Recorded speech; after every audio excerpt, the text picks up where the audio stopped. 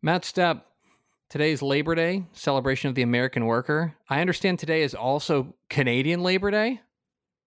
Yes, and they are also celebrating the American worker, because that's the Canadian way.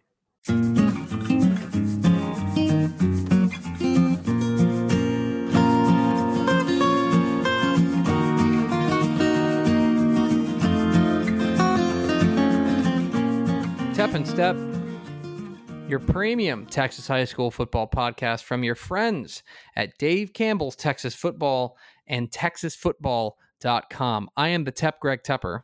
And I'm the Step, Matt Stepp. Thank you for being a Dave Campbell's Texas Football subscriber. We do love you very much, and welcome into the third week of the season. This is we're into it now. This is really like we're in the thick of it. But Labor Day kept happening early in the year. It kind of throws you off just a little bit. It's like just when we're starting to get into the rhythm, we get a holiday thrown at us. That does kind of throw me for a loop this week. Well, and correct me if I'm wrong, but this is so I consider this to be week 3. Labor Day occurs in week 3 of the Texas high school football season. We've had it depending on the calendar, it can fall like week 1, right? Like right out of not week 1, but week 2, like right out of the chute. I want to say it was week 2 last year. It might be. I think it's like state, where most years state is like the week before Christmas, but every couple of years it's like Christmas, like the day before Christmas Eve, So yeah, I think it's one of those. It's a weird year this year. Yeah, and the other thing for me is everyone asks me, it's like, hey, what are you doing for Labor Day weekend? And it's like the same thing I've been doing for a decade, which is working. It's a work day for us. Monday is a very busy day in the Dave Campbell's world. I can't I have not had an enjoyable Labor Day in a decade. I just, before I took this job. I enjoy high school football, so I don't know what you speak of, sir. Oh, here we go. Here comes High Horse Step. Oh, I like high school football, so I don't know what you're talking about. No, I know what you mean. You haven't had a chance to do the holiday thing. I can't take bust out the grill one more time and throw some burgers down on the grill. Saturday we went to the pool. There at the community pool, and then we were there for an hour, and then a kid pooped in it. I'm not kidding. It wasn't my kid. And that just ruins the whole thing. Yeah, real pool pooper, and so we had to leave. Literally. So we've done some kind of end of summer things and stuff, but I don't know. It's this is such a strange holiday. There's a couple of holidays that everyone else gets to celebrate and I don't, and this is one of the I really.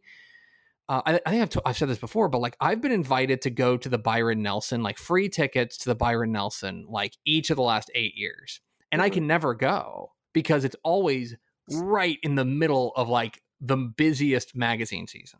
Yeah. Well, you can make up for it with that big Columbus Day celebration that you always have. Oh yeah, I'm just letting it rip on Indigenous Peoples Day. Yeah, the Greg Tepper, Yeah. Now I refer to it as Canadian Thanksgiving. Canadian Thanksgiving also falls on Indigenous Peoples Day here in the U.S., aka Columbus Day, whichever. It's a holiday. It's a bank holiday for me, but it's a bank holiday. I prefer to call it Canadian Thanksgiving because that means I get 2 Thanksgivings. This is your Week 3 preview edition of Tep and Step. We do thank you for being a Dave Campbell's Texas Football subscriber. Coming up here in just a little bit, we're going to kind of give a quick overview of what we thought of Week 2, followed by our Week 3 game draft, letting you know which are the biggest games in the state of Texas coming up this week in Texas high school football. But first, Matthew, we will start as we always do with your Texas high school football fun fact of the week. And this is real simple, real plain Jane. Matt Stepp, there are 4 UIL 11-man teams that are averaging 60-plus points per game this season. And in fact, I'll go one step further. All 4 of them are averaging at least 66.5 points per game. Matt Stepp, can you name all 4? I know Cameron Yo is 1. 66.5 points per game. They are 4th on this list. Yes, I knew Cameron Yo was 1 because I wrote about it in their preview this week. Who the others? That's a tough one. I'll give you one clue. One Okay. clue on one of them, which is they've only played one game. Oh, okay. Gunner probably because they beat Cedar Hill Trinity 67-6. Correct. Gunner is averaging 67 points a game because they've only played one game. They scored 76 in them. Yeah. Two more. That seems to be pretty good. Man, now we're getting tough. I tweeted about one of them. Although I do have your tweets set on alerts. Is it Miles? I know Miles had a big first game. It is not. Miles is not in the top 5. They are averaging they're averaging a paltry 54.5 points a game. What's wrong? Okay. What's wrong with the Bulldogs? Light it up, 888. That offense, yeah. 787. Something's wrong. 2-0. They are 2-0. Dang it. Okay, I'll give you last hint. One of them is a 3A team, and one of them is a 5A team. 5A team, huh? And the 5A team has a coach with spectacular hair. Ooh, right here, 5A. It's a good tell. It's a good clue. It's a good one. I'm blanking on it. 3A. Not Bushland. Bushland didn't score enough in the first game. Or their second, only in the 40s. I don't know. I'm stumped. You stumped me, Tep. All right. The 3A team, which is averaging 67 points a game, the 2-0 Ponder Lions. Ponder. They did score 70 last week. They beat Valley View 64-14 in the opener, and then they beat Fort Worth Dunbar, and what the computer considers to be a decent little upset, 70-57. So Kyle Cooper's Lions are roaring. And you're missing the highest scoring team in UIL 11-man football, Matt Sepp, and that is the Fulshire Chargers. Caduti, yeah. Coach Nick Caduti and his exceptional hair. Team hard part. They are 2-0. They hung 74 on Strake in week 1, and then just for fun, they hung 77 on Fort Bend Clements to give the state's best 75.5 points per game this season. Just got to keep that up. I mean, averaging. I feel like if they average 75 points a game, they'll win most of their games. That's just if they average 75 points a game and don't win the state championship undefeated, I'm going to have serious questions about their defensive coordinator. I don't even know who their defensive coordinator is right now, but I'm going to be like, oh man, dude, you're getting 75 points of offensive support and you're giving up 76. Anyway, there it is. The Fulshire Chargers, the state's scoring leaders through 2 weeks. Your Texas high school football fun fact of the week. All right, Matthew, it is time to take a look back at week 2. And I thought week 2 was much calmer waters than we saw in week 1, at least as far as the widespread craziness is concerned. Yeah, it was kind of limited to 5A Division 2. It was kind of centered in 5A Division 2 this time. Dude, 5A Division 2 is because so to pull back the curtain, I have the final say. You have the final say. It's a collaborative effort between the whole staff on the rankings, but you have the final say on 6A. I have the final say on 5A. You have the final say on 4A, 3A. Ish has the final say on 2A. I do 1A in private. Mm-hmm. And so when we were going through 5A Division 2, I was like, dude, this is a bloodbath. And you're now kind of stuck with a couple of I'll be honest, I took a look at the 5A Division 2 rankings and I don't like them very much. Mm-hmm. Just because every one of these teams, maybe with the exception of Argyle, and even them, I have a couple of questions about their defense. There's no team in 5A Division 2 that I'm like, I love this team. I think they're going to be they all seem like they have some sort of wart. Mm-hmm. And so number 1, Everman. Woo! Hey, listen, I felt for you. I felt for you. It was tough. It was tough Friday night. You were in our Slack. I think you were trying to keep a calm public face about your beloved Bulldogs almost pulling the upset and then getting their heart ripped out in the final play. Yep. To Stephenville, but yeah, I know you were hurting, buddy. If it helps, Coppell's 2-0. Oh yeah, that makes me feel a lot better. Yeah, There you go. You're welcome. Yeah. But yeah, it was it was all centered around 5A Division 2. And last week we did the panicking type things and things like that. So I kind of want to flip this on its head. Okay. Is there a team that 2 weeks in, because we've talked a lot about, these teams have underachieved. South Oak Cliff, Aledo, 0-2, some programs like that. Are there some teams that you kind of identify across the state that have overachieved your expectations, that have you rethinking, saying, okay, maybe they've got a little something here? In 4A, Navasota has really surprised me early in the year. I think they've got 2 strong wins on their resume. I would say they're probably right there at the top as quote unquote overachieving at the moment. Belleville, how about Belleville at 2-0? We thought they might take a step back with losing Richard Reese and the guy that went to Utah State. Can't think of his name now. Robert Briggs. Yeah. Robert Briggs. How about 55-0 over Stafford on Friday night? That's a good Stafford team, and they just completely wiped the floor with them. So those are 2 and 4 that have overachieved, that have surprised me early that maybe I didn't think much. How about the Panhandle? How about Boys Ranch and Memphis in Booker? All 3 starting out 2-0. And granted, those 3 have not played what I would call the toughest non-district schedule early on. But for those 3 programs who have been struggling mightily over the past few years to all 3 be 2-0, I think says a little something.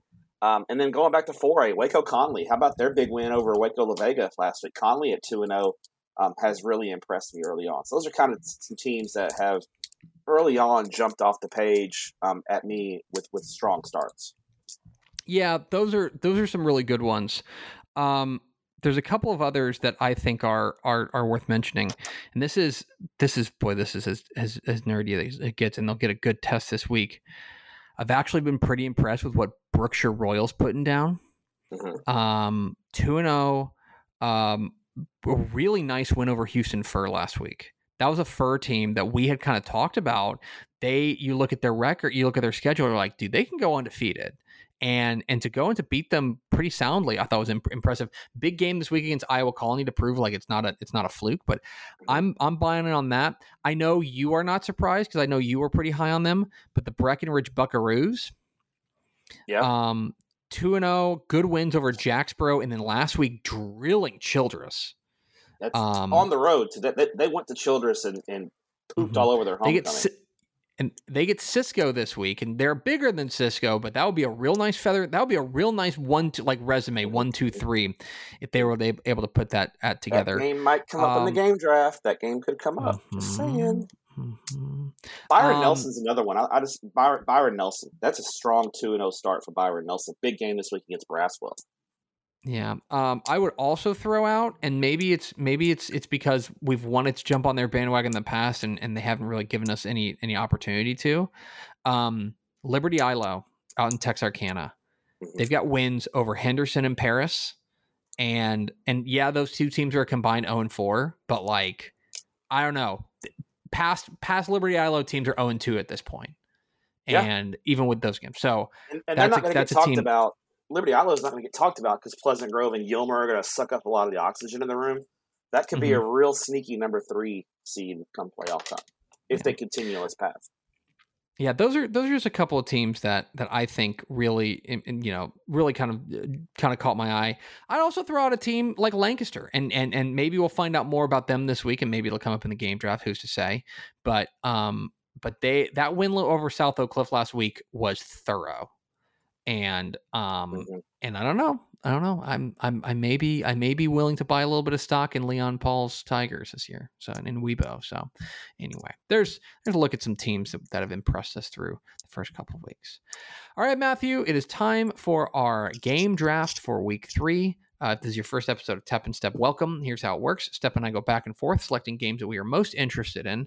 Not necessarily the best games, the games we are most interested in. So don't yell at me. This is a personal preference thing. And then once it's picked, it's off the board. We go 5 rounds, and then we round it all out with America's favorite segment, the hipster game of the week. And which, by the way, your hipster game last week was Hillsborough and Whitney. How'd that game turn out? That's a good question. Because mine was it was Harlandale and San Antonio Harlandale and San Antonio. God bless who they play. Was it Edison? It was Edison. Yeah. And that game came down to like the wire. That game was like, it was 20 to 14 was the final in that district showdown. And it's like, now Harlandale won. So it's like all's kind of steady as far as like the craziness is concerned. But like, it's like, it just proves like how tightly packed all those teams are, like we said. Yeah. My hipster game didn't turn out super good. 48-6 Whitney.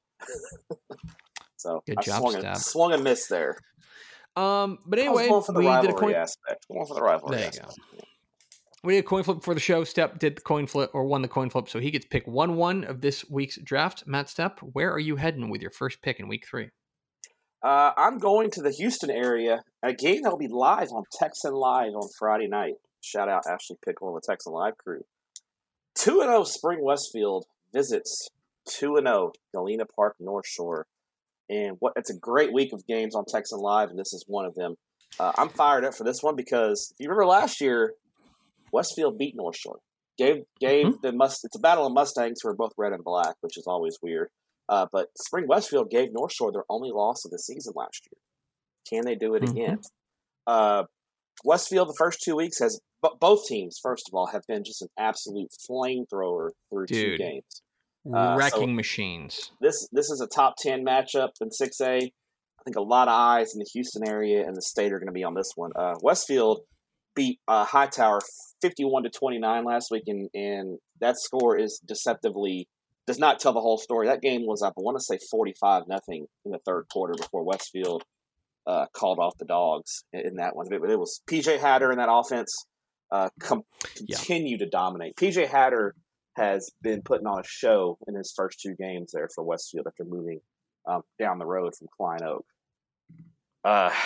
They've been impressive. The Westfield defense is a little undersized, but they're really, really fast. They get after it, and that speed matchup, they're going to need that speed this week against a North Shore offense that is cooking with Crisco as well. Caleb Bailey and that crew, 42-0 over Spring, and I watched a good portion of this game on Saturday evening, and it felt like North Shore, to be perfectly honest, was just kind of going through the motions, and they were still just blasting. They were black. It was 28-0 at halftime. It looked real casual for them. Yeah, I mean, Caleb Bailey threw 4 touchdown passes. David Amador, the UTSA commit, caught a couple of them. North Shore's one of their best players. Dion DeBlanc hasn't even played yet. I'm not sure if he's injured or if his paperwork is not cleared yet with the UIL, but he hasn't played in the first 2 games. If North Shore gets him back, they're going to be even more lethal on the offensive side of the ball. And what's impressed me is that North Shore defense is just they were young. We knew the secondary was going to be pretty good, but we had questions about the front 7. So far, I've got no questions about the front 7. They've been outstanding early in the season. So I'm fired up about this one. I think North Shore at home, Westfield's going to have their attention because of what Westfield did last year to them. Now, Westfield, for whatever reason, they may underachieve at times in the playoffs, but they always get up for this game. They always play North Shore tough. I think this will be a really good ball game. I think North Shore pulls away late and gets the win, but I think this is going to be a really interesting test for both teams to kind of see where they stack up in the pecking order. Well, and especially for 2 teams that have just frankly have not been challenged. Like they have not, these 2 teams, like these are 2 teams that have just mowed through everybody. And you're exactly right about Westfield. Like I was paying attention because that was a Thursday night game with Hightower last week, right? And so I was paying attention to that game. Thursday night, yeah. And that game got like there was a lot of cosmetic scoring late. Make no mistake. That was, let's be real. That was a butt kicking. They whipped them up and down the field. And for North Shore, North Shore's a program, or a team this week this year that has played 2 games. They have beaten their 2 opponents combined, 91-21? And those 21 points were all to the Woodlands, and all but 7 of them were in garbage time. Yeah, it was 42-7 in the second quarter. They have played a lot of garbage time football this year. like a lot of it, and both of them have. And like this is for me a real marker for both of these teams because Westfield. Correct me if I'm wrong, but Westfield's a D2 team. Most likely, yeah. Yeah, I think most likely. I think there is a path where they go D1. I'm looking at they can go D1, but right now a lot have to break right. Right? Well, I don't know. It's hard to tell. Westfield, that district's kind of. I mean, spring is way down this year, so if they miss the playoffs, you never know. Yeah. Right now, I'd say they probably go D. I don't know if Nimitz gets in. If it's the spring schools and it's Nimitz, then like who knows? Anyway, all that's to say, one of those Aldine teams will figure it out. All that's to say, let's put it this way: if one of these teams, if North Shore, let's just say hypothetically, North Shore goes out there and they beat the brakes off of Westfield, like which there's a 10% chance that happens. Mm-hmm. Like, are there sirens going off across the state of Texas at that point of like, this is a murder machine that they've built down there in Galena Park? Yeah, I think so. And kind of the same way for Westfield. Like if Westfield no contests North Shore, then like everybody needs to be sitting up and paying attention. I'm a lot to learn from this game. And I believe it's the final non-district game for both these teams. Yeah, it is. They both get a bye week next week, and then it's in a district play. So, anyway, you are right. That is the best game of the week. I asked on Twitter. I was like, "What's the best game of the week?" And everyone's throwing out their games, and I'm like, "You're all wrong. It's North Shore and Westfield." Shocked that everyone's throwing out the games that their favorite teams are involved in. Yeah, exactly. But the answer is North Shore and Westfield. It's a good pick. My first pick, Matthew. I believe this is the second time that this team is going to show up in our draft in 3 weeks, but they just keep scheduling these great games. Let's go out east, 7:30 p.m. Friday night in Dangerfield, Texas, as the 2-0 Dangerfield Tigers welcome in the 2-0 Timpson Bears in a state-ranked 3A versus 2A matchup. And if you are into fireworks, I would suggest you find your way out to Dangerfield, Texas this weekend. This will be the fireworks factory. This game is going to get after it. So we've talked about Timpson. We'll talk about them in just a moment. But this Dangerfield team may be flying a bit under your radar. I think that win over Tatum is a really nice win. Tatum, I think I mentioned this on Twitter. There's a chance that Tatum starts 0-6 and they're the best 0-6 team of all time. Like, yeah. Like they play. So they lost to center in quad. No, not at all. So they lost to center in quadruple overtime. They lose a respectable game at Dangerfield last week. This week they're a pick'em against Pittsburgh, who's a 4A. Then they play West Rusk, who's I believe still state ranked. They play Lumberton, who is right on the outside of the rankings. Then they open up district play with Gladewater. Like they could be 0-6 and be like one of the 20 best teams in 3A Division 1. Mm-hmm. Like anyway, it's crazy. It's that there. So I think you look at that score and you're like, man, Dangerfield only beat Tatum by 13 points, but like I said, Tatum is a really good team, and they're a bigger team than Dangerfield. They're a 381. Yeah. So anyway, this is not about Tatum. This is about Dangerfield because Dangerfield looked really good last week. Chase Johnson, their quarterback, was spectacular, 406 yards and 6 touchdowns passing. They looked really good. The defense did get pushed a little bit. And if you want to throw up a small red flag for that, because it's weird, they've played 2 games and they've both been really different. Like they beat Gladewater in the opener in like a low scoring slugfest. Mm-hmm. And then they kind of got into a shootout with Tatum. Anyway. So here's Timpson, and Timpson, we also, we got to see Terry Bussey, and then we left him alone. And while he was gone, he kept being Terry Bussey. Like he didn't stop being Terry Bussey. How many touchdowns really do you have on the year? He had 7 in the first game, and he had 8 last week. He ran for 6 and threw for 2 last week. Cool. So he is averaging 7.5 touchdowns a game. So he'd be on pace for 75 regular season touchdowns, which seems pretty good. You take that if you can get it. Yeah. He's spectacular. He's different. But this is, in my opinion, this is pretty clearly the best defense that they will have faced.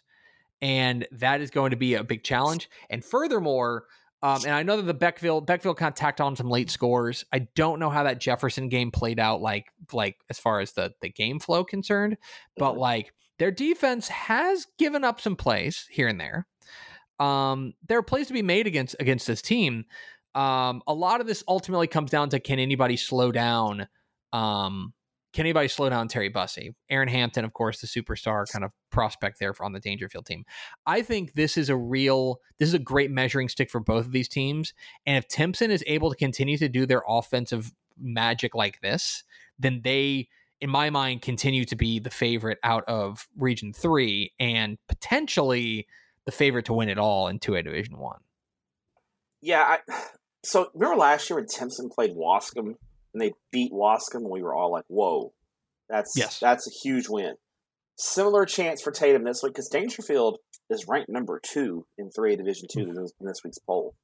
But I think it's a different challenge for Timpson, because I don't think Timpson up front is as good as they were last year. And so Dangerfield traditionally is not very good up front, so you almost look at it like a stalemate in the trenches.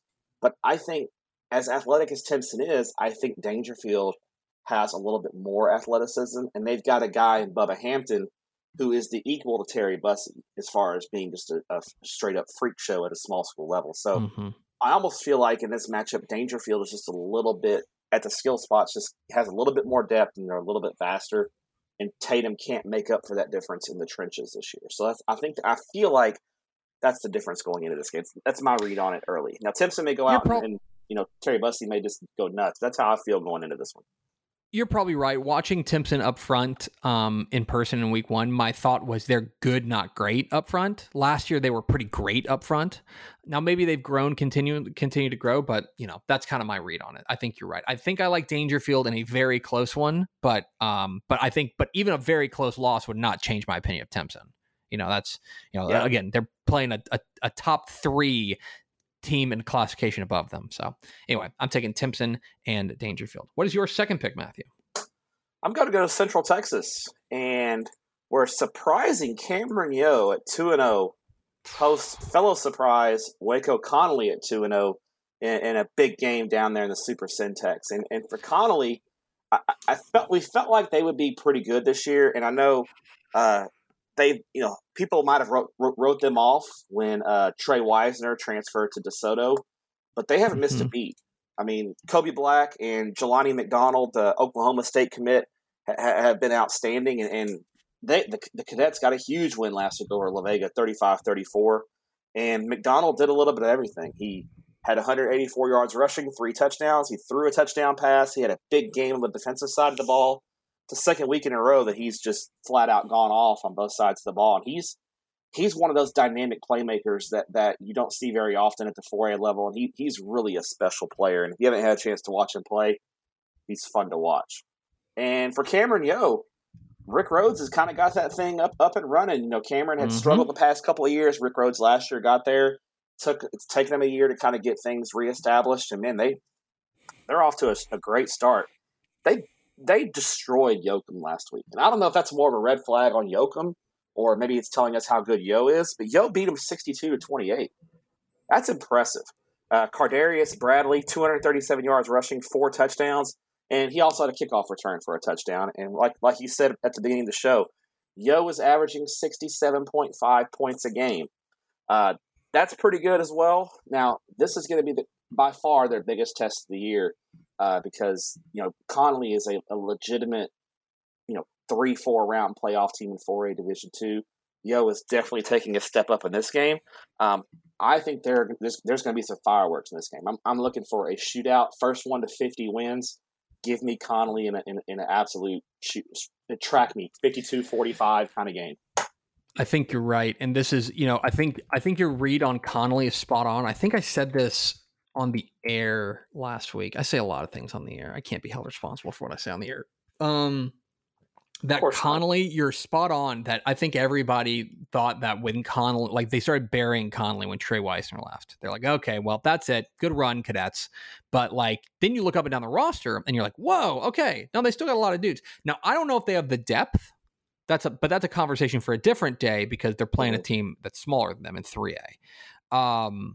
This is a really interesting test, and I think that you're right. I think that this has the opportunity to really get up and down, and two teams that are just kind of anxious to get the ball back. And I think there's going to be fireworks. If this game ends 10-7, I'm going to be super disappointed. I'll say that. Yeah, I think we're going to find out a lot about Connolly the next 2 weeks because they got China Spring and Brownwood. Actually, the next 3 weeks: China Spring, Brownwood, and Springtown in a row. So I think we'll learn more about the Connolly cadets in the future weeks. But I think it's a shootout. I think Yo, especially with Little River struggling the way they have early this season, I think Yo is starting to ascend into that talk with Lorena and Franklin as kind of that third team in 11-3A Division I with Little River having such problems. All right, so that's your second pick, Yo and Connolly. I am going to bounce up to the Metroplex, and for the hot mess that is 5A Division II, perhaps we'll get a little bit more clarity this week with a top 6 matchup as 7:30 p.m. Friday night. Let me make sure I get this right. 7:30 p.m. Friday night or 7 o'clock Friday night at Mustang Panther Stadium in scenic Grapevine, Texas. You have the number 6 Grapevine Mustangs at 2-0 welcoming in suddenly the number 1 team in 5A Division II, the Argyle Eagles at 2-0. And your read on this game is entirely dependent on your read on what to make of that Argyle Lovejoy game last week. Because that thing was crazy. Because on one hand, you say Argyle goes out there on the road, beats a top 2 team in 5A Division II in what is really, I mean, yeah, they played Melissa last week or in week 1, but like we kind of talked about how, it's Melissa. They're also moving on from 4A. You know, they're all bunkmates, stuff like that. You could call this Argyle's first real 5A game, and they played the second best team in 5A Division II, and they beat them on the road, and they hung 722 yards on them. You could say that. You could also say, oh, so are you guys planning on giving up nearly 700 yards per game? Because that seems like a bad idea. Doesn't seem great. Doesn't seem like a great. Have you looked at the box score of that Argyle Lovejoy game? It's ridiculous. Lovejoy had a receiver with 23 receptions. Argyle ran for like 600 yards. It was just a track meet. It was insane. Like nobody could get any stops. And so it was back and forth. They win at 56-49 by kind of by attrition. Like it dawned on me as we were sitting there on scoreboard. They put up the graphic for like what happened in 5A Division II, and I'm like, it just dawned on me. I was like, and Craig even asked me on the air. He's like, "Is Argyle gonna be number 1 on Monday?" And I'm like, "Yeah, they are. They just everyone else lost. Like, who else are you gonna put there?" So now look, this is not to crap on Argyle because they got a ton of weapons. I mean, Jacob Robinson has been great. They are running the ball unbelievable with RJ Bunnell and Landon Ferris. We kind of talked about how them moving up to 5A Division II, they were doing so with a really solid core in the trenches, and that's really showing out early on. So here's Grapevine. Grapevine's a much more kind of, I want to say normal 2-0, but like they've played 2 games against 2 teams they're better than, and they've beaten them. Like they played Frisco Wakeland in the opener. They beat them 49-28. They played Azle last week. They kind of beat the brakes off them 58-14. Boy, Azle is down this year. Whew. Yeah. And a lot of it comes down to their quarterback, Evan Baum, who has been really solid. Great dual threat, takes care of the football. They run the ball pretty well with Parker Polk, a few different guys. My read on this situation is that I think Grapevine is a pretty good team. And I think Argyle is a crazy guy in a fight. Like, I just don't know what I'm getting from them. Like, they don't. And so what happens then? Nothing would surprise me in this game. Absolutely nothing. Argyle could go out there and they could beat Grapevine 70-13. And I'd say, yeah, okay. They're the number 1 team in the state, and they're proving it. They could go out there and Grapevine could beat them 55-12, and I'd be like, wow, you know what? Argyle's offense didn't show up, and Grapevine probably better than we thought. Or this game could be some like high scoring, wide open slugfest that gets into the 50s and ends 55-52 in somebody's favor. And I'm like, oh, well, yeah, okay. That's just what these two teams are. I have such a poor read on this game that I'm so fascinated by it. It's an anomaly. I love it. I'm kind of with you on that. I think I put it in my preview that I don't have a real good read on this game either. Other than to me, this is Grapevine's real big test. The one read I do have is I think Argyle's better up front, especially their defensive line against Grapevine's offensive line. I think that might be where this game is won. This is my early read on this game, but I think a good performance from Grapevine, even in a loss, I think would make us feel pretty good about Grapevine as far as being a top 10, top 15 type team in 4A region 1 Division 2. Which by the way, we just don't have a lot of those. That's a currency to be a team that we feel pretty good about being a top 15 team in 5A Division 2. Right now, who are the teams you feel pretty good about being top 15? Argyle, Wichita Falls Rider. I still think Lovejoy's a top 15 team. I still think Liberty Hill's a top 15 team, although I have serious red flags about them. Agreed. Fort Bend Marshall, still think they're a top 15 team. Texas High. Is that the list? It might be at the moment. There's so much chaos there. And so, yeah, we will start to sort out 5A Division 2 with this game at Grapevine's Mustang Panther Stadium on Friday evening. What's your third pick, Matthew? I'm going to go back down to the Houston area. It's a great week in Houston once again. Friday night at Legacy Stadium. Bragging Rights and Katy are up for grabs as the Katy Tigers take on the Katy Tompkins Falcons. And this has kind of been the game of the year in Katy ISD the last couple of years. Just a couple of years ago, Tompkins in 2020 beat Katy into their long winning streak. Katy got the last laugh winning a state championship, but Tompkins has been the one team recently who has been able to stand up and push Katy and challenge their dominance within the district. And with Katy ISD being a 9-team district now, we're getting this thing in week 3. I mean, this district play is starting, and dare I say the district championship could be on the line, and it's likely on the line in this ballgame.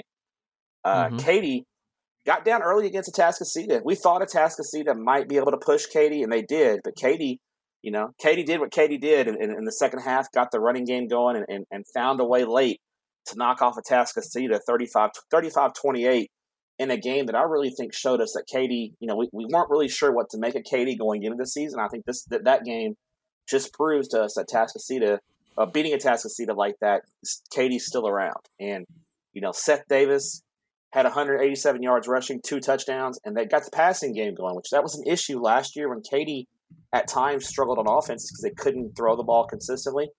Caleb Coger had a good game. He threw a pair of touchdown passes, had over 200 yards passing, and gave the Tigers kind of that needed balance that they need on the offensive side of the ball. Tompkins, they beat Bridgeland 38-14. And I think Bridgeland is down, but it's still an impressive win for Tompkins to dominate like they did. Caleb Komalafi and Chris Gilbert had a pair of touchdown runs for Tompkins. They got the running game going. I haven't seen Tompkins, at least early in the year, have that ability to throw the ball like they've had in the past, where they could really challenge teams with the vertical passing game. I don't see that, at least early on, with Tompkins. And if you're one-dimensional against Katy, that's typically bad news. So I think it's a close game, but I like Katy in this one. I think Katy, with their newfound offensive balance and their consistency on the defensive side of the ball, I think gives them the win and the early inside track to the 19-6A title. Yeah, this is the district championship game, in my opinion. Especially, are we worried a little worried about Katy Paetow? A little worried about Katy Paetow? Their offense leaves a lot to be desired. That's the concern. Yeah. So, we'll see. We'll see how it all shakes out. But I am, I'm very interested in how that game plays out, because I do think you're right that for Tompkins, this is their shot. They get the shot at the King, right? They get a shot at Katy, who did look very good last week, and so if they're able to get it, then suddenly they're at least in the catbird seat. Still a lot of kind of landmines to navigate through the remainder of the season. But if you can get this one in your pocket, you're feeling pretty good about your position heading forward in that district. So that's a good pick in Katy and Tompkins. My third pick, Matthew, we are going to go down south. we are going to go 7:30 p.m. Is that right? What say you, internet? 7:30 p.m. Friday night. Let's go to Lavaca County, the home of the back-to-back defending 2A Division I state champion Shiner Comanches, who welcome in unbeaten Poth in a 3A versus 2A matchup. And I am here to ask you, Matt Stepp, have you heard the good news about the Poth Pirates? I have, and I think we have Poth rated number 6 in this week's poll. Mm-hmm. I am starting to develop a little crush on Poth. Now look, I do not think you can take a whole lot from last week. So last week, if you don't know, they played in the Polish Bowl. They played Falls City, and they launched Falls City into the stratosphere, 41-0. Falls City, from everything that we heard, that is a 3A over a 2A Division II. They play that every year because it's a great rivalry game, but that's a 3A over a 2A Division II. So there's that. The other thing is, everything we hear is Falls City is down, and they are down bad right now. Yeah, they're down. So I don't know if I'd necessarily throw a lot of stock into that one, but I do put some pretty good stock into what they did in week 1 against Blanco. I think that's a pretty nice win. And I'll just there's no other way to say it other than to just say I just like the cut of their jib. I like the way they play football. I think that is a sustainable model that Jeff Luna has built there, and they've got a playmaker on both sides of the ball in Matthew Bunn. They've started to open up the offense for Zane Rabe. They're their quarterback a little bit. This is a team that's starting to cook a little bit, and I think they've got a great shot. And they're in a region that is there for the taking. 3A Division II region. You're 4 absolutely right. Pretty wide open. It's right there for them, and so they've got an opportunity to make some noise. So then they're taking on Shiner. Shiner's had an eventful start to the year. They open up their season with a narrow loss to a 3A team, and what's turned out to be a pretty good 3A team in Hallettsville. Snap their 30-game winning streak. They lose, and it's all pain, and everyone is Daniel Boddicker the guy? Many people are asking, right? He's lost 3 games now as a head coach? 2? Is it 2? It might be 2. I think it's 2. He's lost 2 games. He's lost 2 games.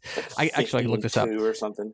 His record going into this game is 43-2. Is Daniel Boddicker the guy? Line up the phone calls. Anyway, 787-1310. Well, any concerns that you had about the Shiner Comanches, they got right last week in a big way over Vanderbilt Industrial, 47-0. And it sounds like, from what I'm reading, they put up 497 yards of offense. They scored on 7 of their first 9 possessions. Trace Bishop, their ran the ball really well. It sounds like more than anything, of course, they still have Dalton Brooks. It sounds like more than anything, they just they stopped stepping on their own toes. Like they kind of got out of their own way. And as a result, they drilled Vanderbilt Industrial. And so now this is a real test for Poth. Are they going to be able to go and on the road to a hostile environment and get a win and kind of establish themselves as the real alpha in their own district, in District 15 in that region, in Region 4? And for Shiner, you want to make everybody forget about that week 1 loss. Like, you go out there and you beat Vanderbilt Industrial and Poth in consecutive weeks, and ain't nobody's ever going to mention it to you again. Like, we're all just going to chalk it up as like, oh man, weird game. Like, that's kind of what we can learn from this one. And for Shiner, this is a real, like, which of the 2 teams, especially offensively, are you? Are you the team that scuffled and couldn't get anything going and kept turning the ball over and kept making mistakes against Hallettsville? Or are you the team that played super clean and launched Vanderbilt Industrial into the sun? So I think we'll learn a lot about what is still one of the very best teams in 2A Division I, and the 2-time defending champs. And then we'll also learn a lot about Poth, which is, I think, that real kind of hipstery type team. Yeah, this is the measuring stick. Because and they could jump on the statewide radar in a big way.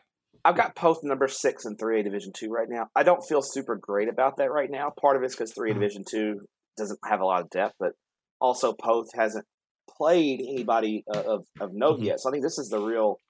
If Poth, even if they lose but play Shiner tough, I think will make me feel pretty good about Poth. So we're gonna learn a lot. I think we're gonna learn a ton about Poth in this game. I think that you're right. All right, Matthew, what is your fourth pick? Let's go out to the big country in a game that you mentioned in the pre-show there, as the 2-0 Cisco Big Damn Lobos take on the 2-0 Breckenridge Buckaroos in a big country showdown there at beautiful Buckaroo Stadium. Cisco is coming off their annual rock fight with Wall, and that's literally what it is every year.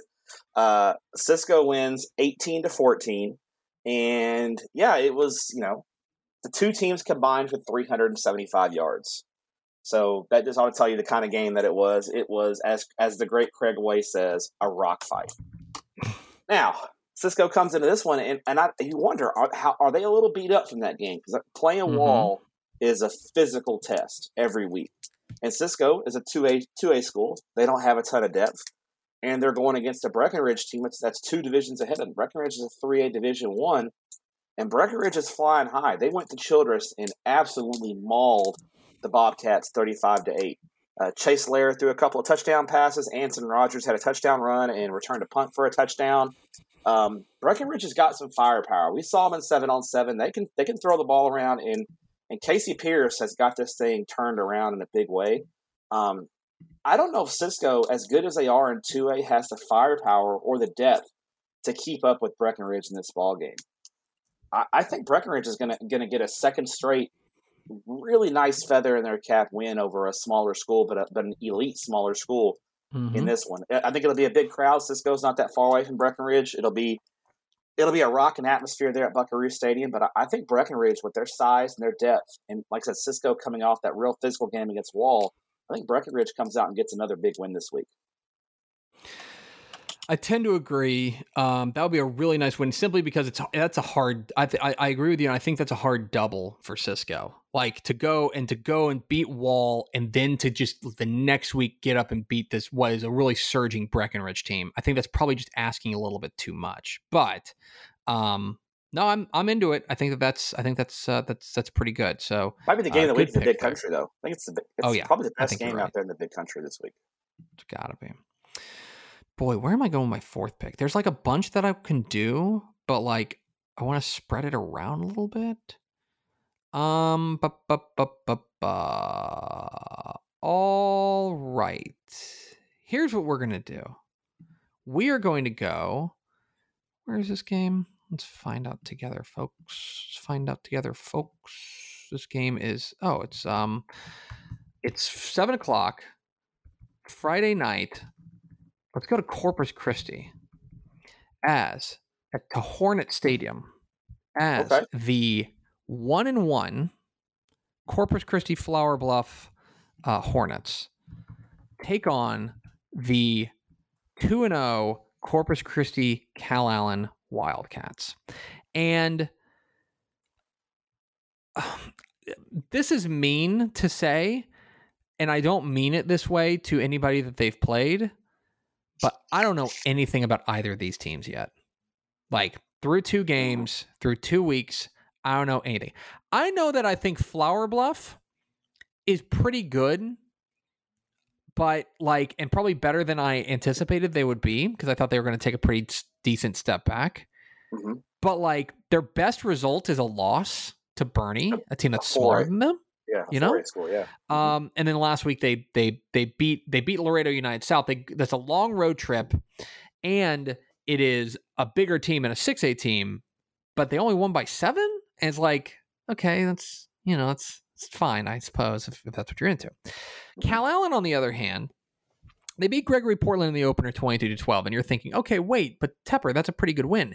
And you're right, it is a pretty good win, but remember, the Gregory Portland quarterback suffered a pretty serious injury in the first quarter of that game, and then they were more or less lost at that point. Mm-hmm. Brent Davis's team, now they got right last week against Corpus Christi Carroll, but offensively they were just they had nothing at that point.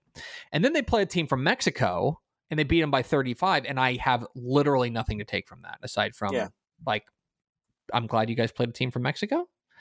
So here's a real test, and it's a nice measuring stick there in the Corpus Christi. How is the Steve Campbell era really going for Cal Allen? He's 2-0, and he doesn't know to apologize for being 2-0.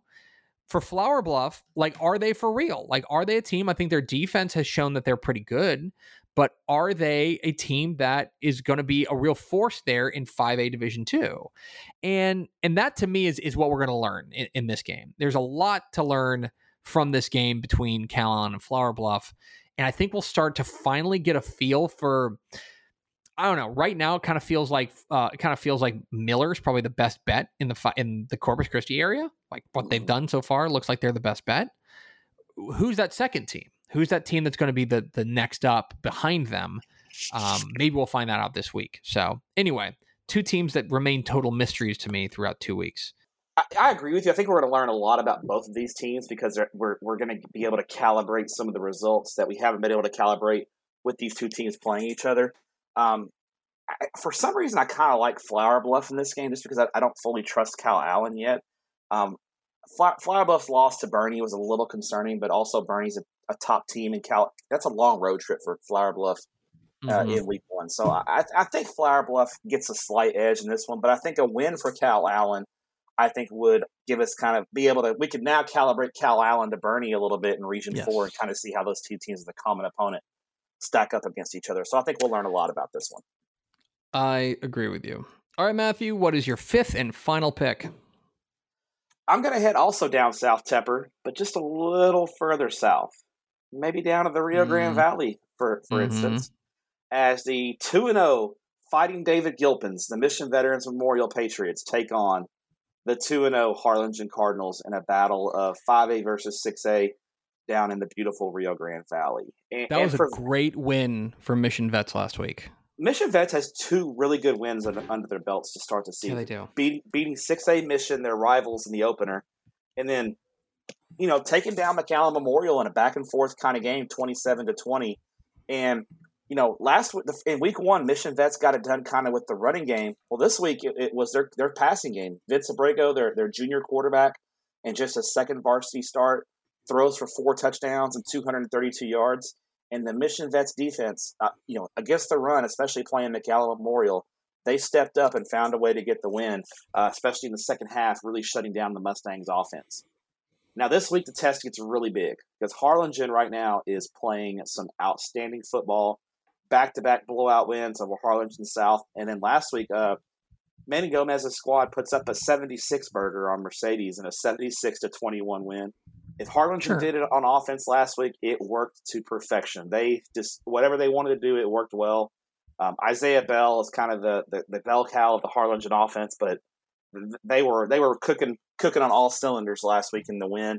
For me, I think this game comes down to, can Mission Vets contain a balanced and dynamic Harlingen offense? Mission Vets has gone against 2 offenses that are good in their own right, but very one-dimensional. Mission is a pass-heavy offense. McAllen Memorial is a run-heavy offense. Well, Harlingen does both, and they do both really well. Can the Mission Vets defense keep them in it against a truly balanced and dynamic Harlingen offensive attack? I think they'll keep them in it for a half, but I feel like Harlingen in the second half is just going to pull away. And Harlingen's defense, they're gonna make Abrego make quick decisions. Manny Gomez's defenses love to blitz. They love to bring a lot of pressure. They're going to make the junior quarterback make some quick decisions on the fly, and they're going to hit them. And that's what really makes Harlingen a strong team down in the valley. And this is a big 6A versus a 5A, so it's a big step up for Mission Vets. I think if Mission Vets can keep this one close, David Gilpin's not into moral victories by any means, but from our perspective in the media, if they can keep it close, I think that'll be a real nice sign that Mission Vets is a team to beat down there in Division II and Class 5A. I just don't see them having much of a chance to win this game, but I think it's a great measuring stick to see where they stand up against Harlingen. Yeah, I think you're right. It's a good way to put it. Is this would be a real. Right now, I'm impressed with Mission Vets, and they've done enough for me to remain impressed with them, barring something crazy happening. If they want to like a win in this one, I don't know. It might make me start rethinking a lot of things here. Like, if they were to go out there and beat Harlingen on the road at Harlingen, let's talk about their place in the 5A Division II Region 4 pecking order. Let's have a talk because, we've been talking about Liberty Hill, but like Liberty Hill has shown flaws. It's like, I don't want to overstate it, but like this would be a super impressive win if they were able to do it. I think Harlingen's got to be your favorite. They're a 6A. They're playing well. They're at home. But if Mission Vets can keep this thing close and respectable, then that would tell us a lot about exactly how this reload is going for David Gilpin and company. So, I agree. I agree. I think this is total measuring stick. And if Mission Vets keeps this close, I absolutely agree. You got to put them near the top in 5A Division II Region 4. All right, Matthew. For my fifth and final pick, I am going to go with a state-ranked 6A, top 20 game in 6A. 7 o'clock Friday night at Children's Health Stadium in Prosper. How about this one? The number 17 Prosper Eagles welcoming in the number 8 Rockwall Yellow Jackets in a battle of unbeatens, in a battle of two teams that have done it in a lot of ways in different ways.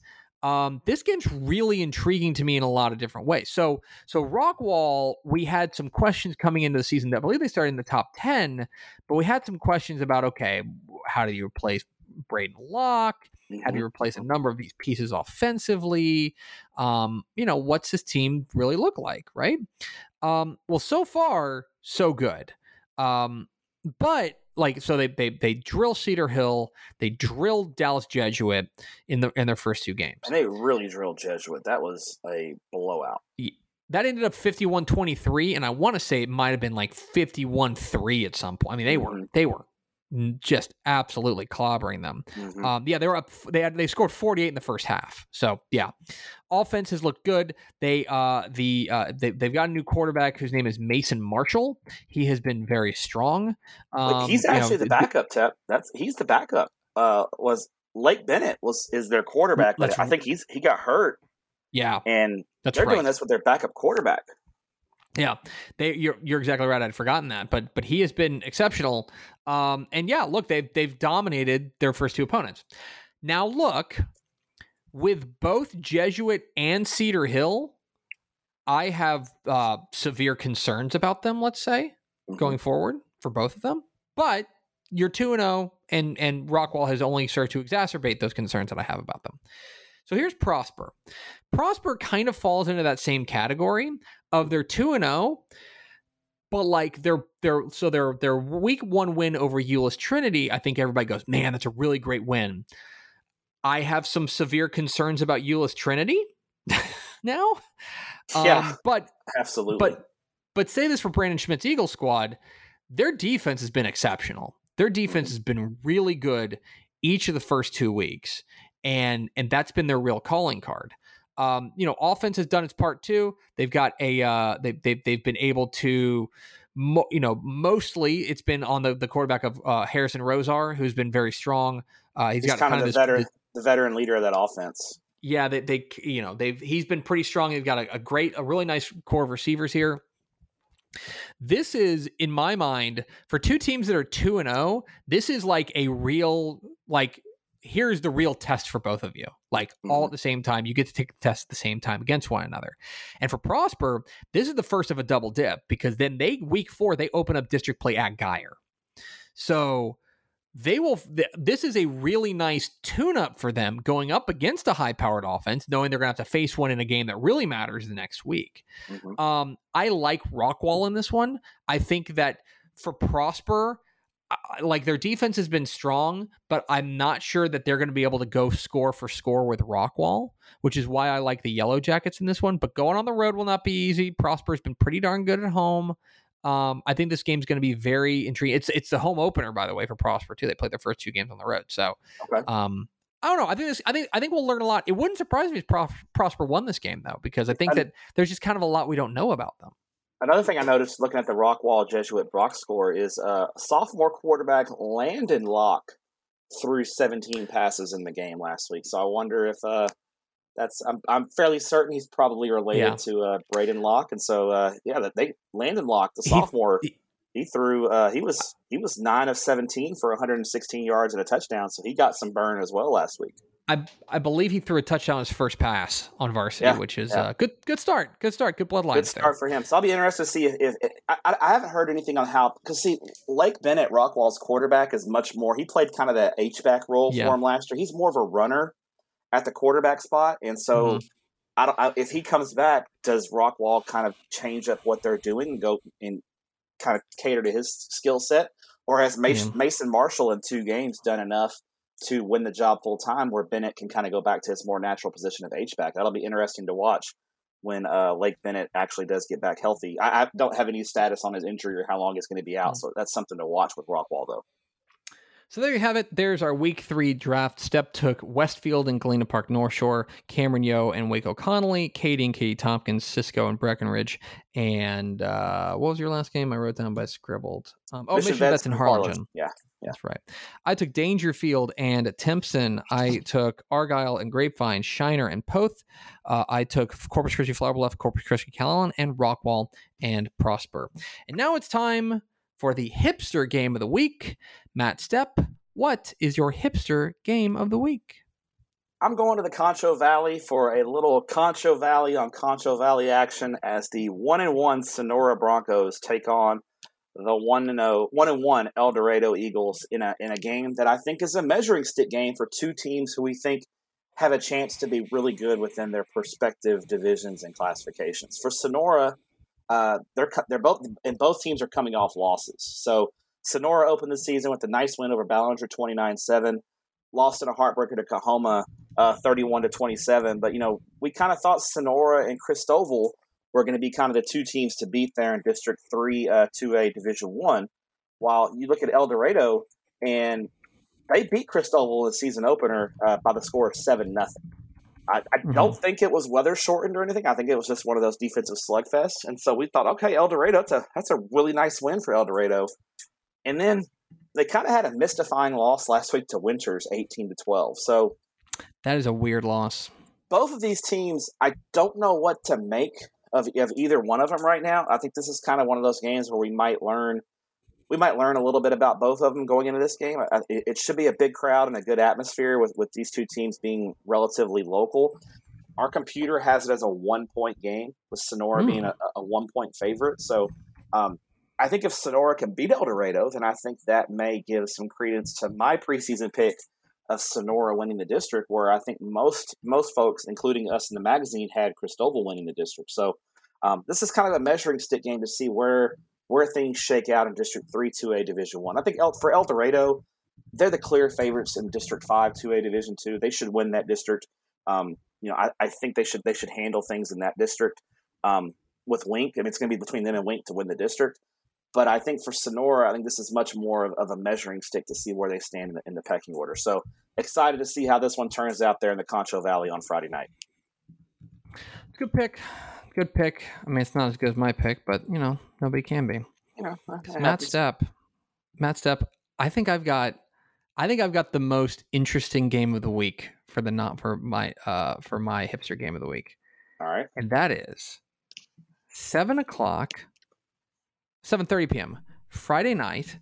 Let me make sure I get this right. What's the name of the stadium? No, come on, you ding dong. That's what I want. At Benny LaPrade Stadium in beautiful Donna, Texas. Matt Stepp, how about a battle of unbeatens between the Donna North Chiefs and the Brownsville Porter Cowboys? Okay.